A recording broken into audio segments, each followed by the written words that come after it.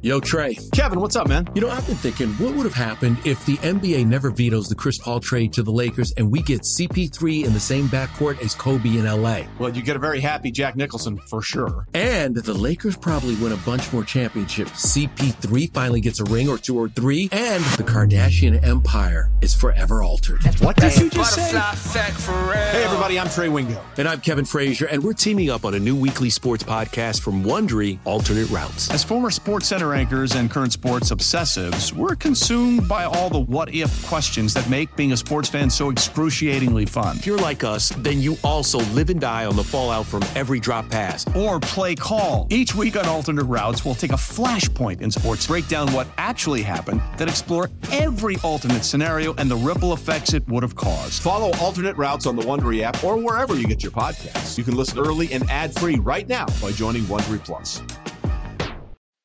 Cheeseheads. Get on your feet. It's Curd and Long. Hosted by Sparky Fifer and Ryan Horvath.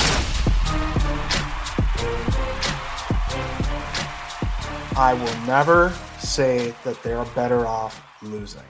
I did for years with the Bucks. I know. I rooted for the Bucks to lose. I know. I rooted hard for them to lose because I wanted Durant. I wanted as a fan, that would have blown honestly, up. I as a fan and somebody who I get it, but I will never say it.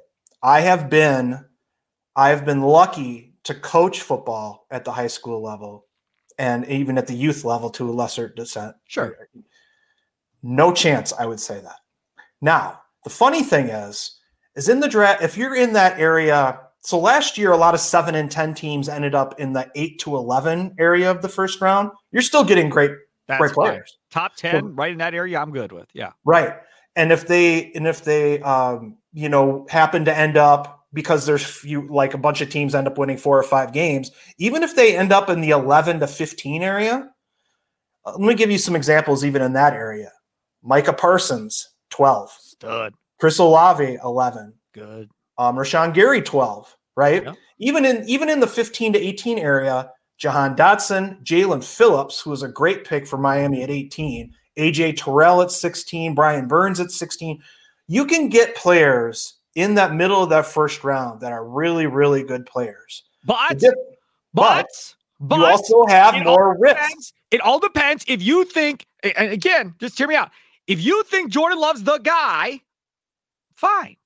But if you don't know, and I don't know if they know or not, but if you don't know, and now you got a chance to be up there with Stroud and Will Levis, if you like him from Kentucky, the old guy, whoever. If you want one of them, more than likely, those guys aren't going to be at a 15 to 18. I don't think. I mean, crazier things have happened. Levis would be the one that would fall into that area potentially. Right. He's kind of like Jay Cutler. I think it was like 16. Yep. So he could be. And I was going to actually jokingly say this to you. Like, I can't wait until they trade Jordan Love and then they pick Will Levis just to see how Packer fans will handle that. Maybe they love it if they think, but yeah, I mean, I don't think you count that out as a possibility. I really don't.